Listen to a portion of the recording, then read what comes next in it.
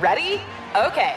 Give me a beach. Beach! Give me great food. Tacos! Give me adventure. Hiking! Give me a date night. Sunset cruise! Give me some smiles. Cheese! Give me more beaches. Beaches! What's that spell? San Diego! If you're happy and you know it, San Diego is the place to show it. Book your trip at sandiego.org. Funded in part with the City of San Diego Tourism Marketing District Assessment Funds. Welcome to Here to Slay. This is Roxane Gay, and I am joined by the one and only Tressie McMillan Cottom. We are really excited to bring you this excerpt of our show, Here to Slay, and you can listen to full episodes by going to luminary.link/slay. That's luminary.link/slay. From Luminary, this is Here to Slay, the Black feminist podcast of your dreams. I am, as always, Tressie McMillan Cottom. And for some reason, I am still Roxane Gay.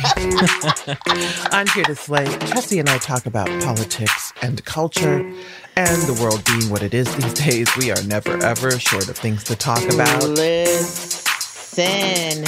We are also never short of people to talk to either. And those people, it so happens, are mostly women, usually Black or other women of color, because frankly, that's who we want to talk to. And how about that? A show can be done that way. You know, it can happen. It really can. And not only can it happen, it ends up being incredibly interesting. We talk to women in arts, women in media, in politics, women who are just getting shit done. Like us. Hey, girl. Hey. Listen, talk about getting shit done. Mm-hmm. Are we doing all the shit right now, or is it just me? I think we are getting all the shit done. It's an interesting time. It's, you know, a lot of times you think, COVID, nothing's happening, but no, for those of us who work at home, it's a busy time. And I believe your semester just started. Yes. You know, I have a little thing called a job. Really gets in the way of life, coincidentally. So I don't recommend it to anyone. I actually love my job. But yes, I'm teaching. I've got, 2 graduate seminars this semester.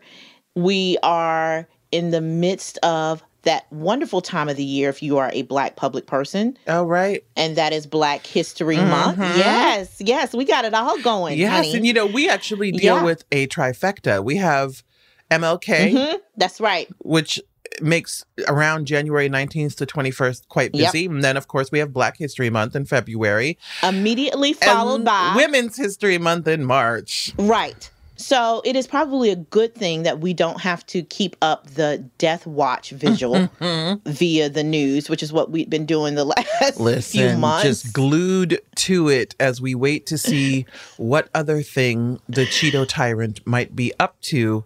And now, all that's changed, or for some of us it hasn't.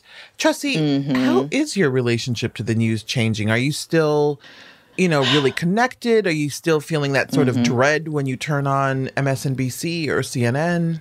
It is so interesting because I would have thought that I was going to, like many people, after we saw Donald Trump recede back into the swampland of Florida.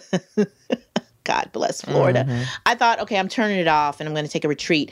Not exactly what has happened. What has happened is I'm watching less national news. And I am cluing in to like local news. So for me, that's like my local PBS news. And then I watch NewsHour. And I have found that's just enough for me to say that like I am, you know, an informed citizen, but without the angst. Like national news is very angsty. Yes. Debbie is a news watcher. And I was just about to say, has Debbie let you turn the news off? Hell yeah. I mean, she's let me turn the news off by going in a different room.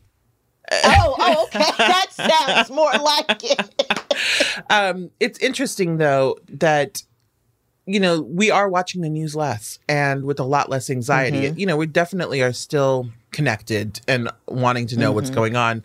And I've noticed that she's actually not watching MSNBC every day. And I think a lot of it is that we know that the world isn't going to fall apart today. And with Trump, we just never knew from one day to the next whether or not things were just going to implode. And now we have a little breathing room. So what are you doing to step away from all of these politics and to maybe enjoy life a little bit, because I know that I think a lot of us just paused joy over the Trump years for a lot of reasons. Yeah. So, what are you doing to... I forgot how to get lost in anything. You couldn't get lost because the news and the pressing issues were just weighing so heavily constantly. So, for example, I could barely read. And it's my job to read, and so I would force myself to do it. But I had not been able to do fiction in I don't know how long, getting lost in that. So there has been a ton of reading. I've set aside time on Sunday afternoons to sit down and just read to my heart's content, whatever I want to read. There's been a lot of that. There's been a lot of escapist television, which we're so excited to talk about again. This is one of our favorite things to do on the show, and we haven't been able to do it in a long time because we couldn't afford to escape.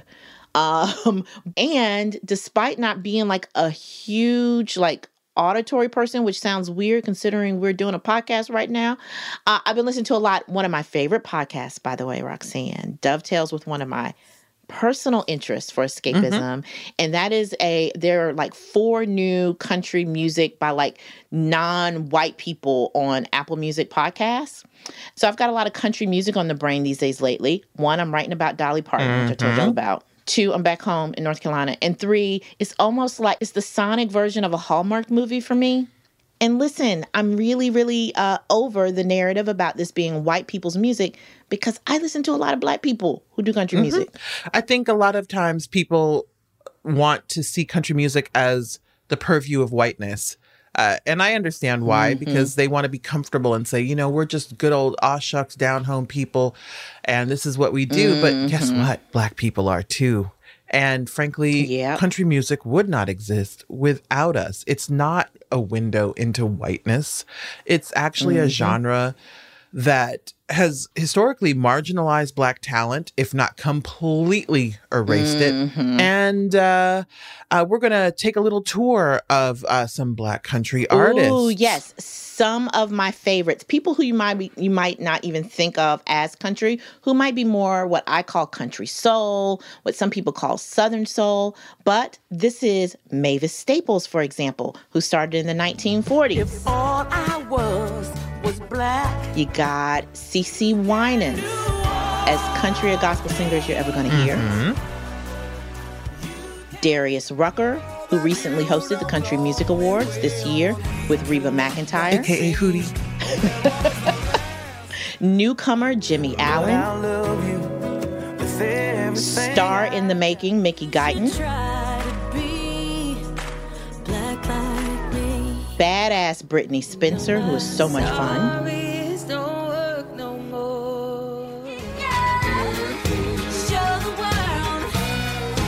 Country girl. And that last one is special. That's Reese Palmer, who just so happens to be our guest this week. Yes, indeed. Reese Palmer is a Southern soul musician. Country Girl was the first song by a Black woman to chart on Billboard's country charts since 1987.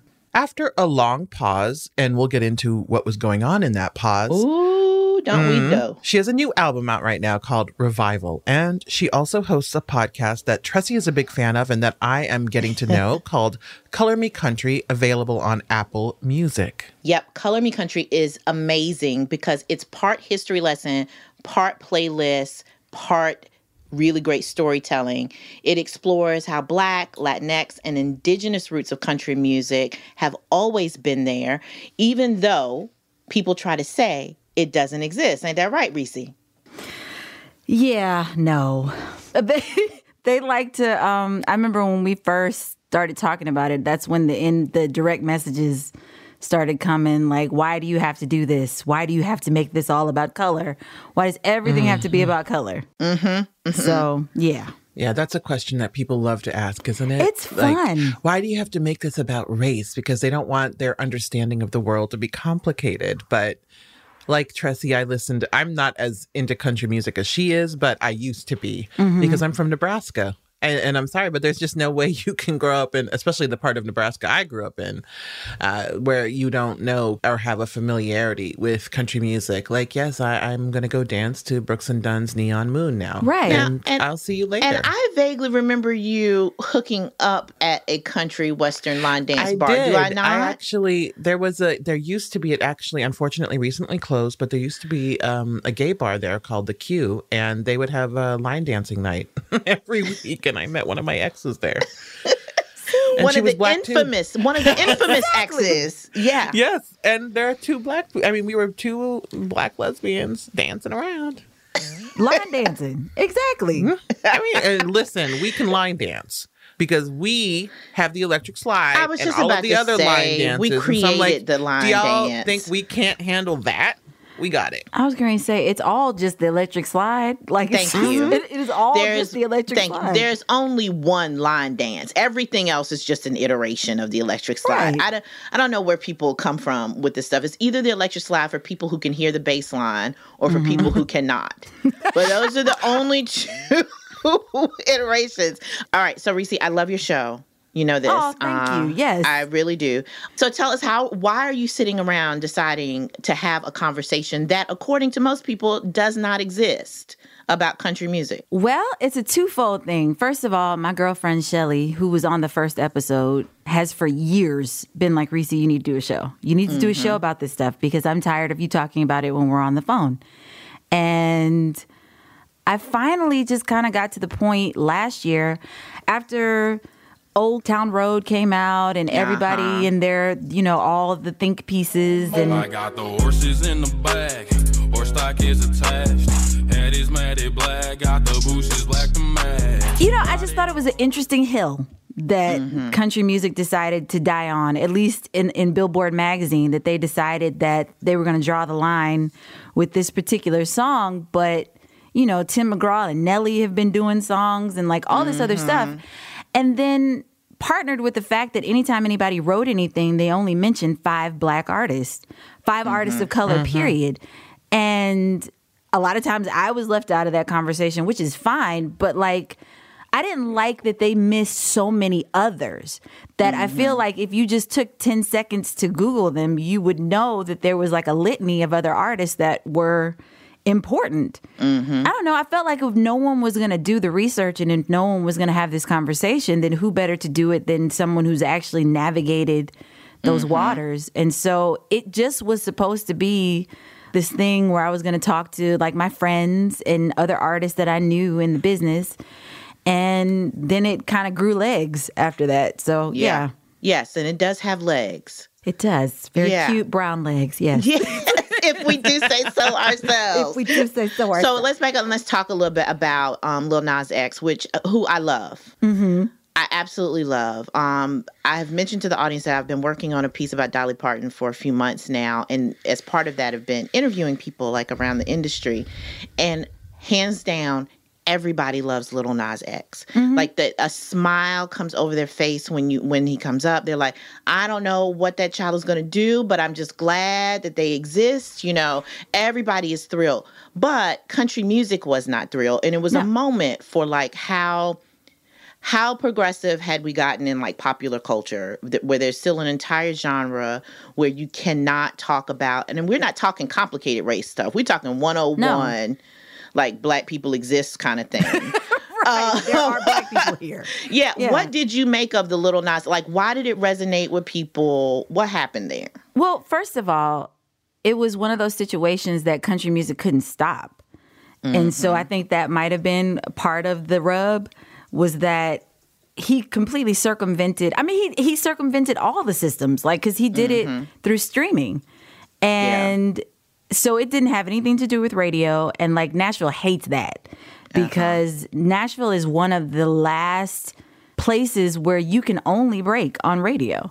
Like Casey Musgraves did it, and Kane Brown did it in the very beginning. But it's one of the few places that you just can't get around it. Like you can't get around the gatekeepers. And so I'm sure that pissed off a lot of people. And then, I don't know, he's an interesting case because Cowboy Troy says way crazy. I mean, like, it's like Cowboy Troy has been doing it for years, and everybody was okay with that. I guess because of John Rich, like he had a handler, so to speak. So it was all good. Yeah. But I think him being as outspoken as he is and not being quote unquote like sanctioned by Nashville, like he's not a Nashville artist. He wasn't making country rap before. Like he's kind of like an interloper. So that, which is probably why I like him. Yeah. Right. And I'm sure that's why most people like it, honestly. Listen, if you're enjoying what you're hearing, join us over on Luminary, where you can hear the rest of this episode and all of our episodes by visiting luminary.link/slay. That's luminary.link/slay. I'm Katya Adler, host of The Global Story. Over the last 25 years, I've covered conflicts in the Middle East, political and economic crises in Europe, drug cartels in Mexico. Now I'm covering the stories behind the news all over the world in conversation with those who break it. Join me Monday to Friday to find out what's happening, why, and what it all means. Follow The Global Story from the BBC wherever you listen to podcasts.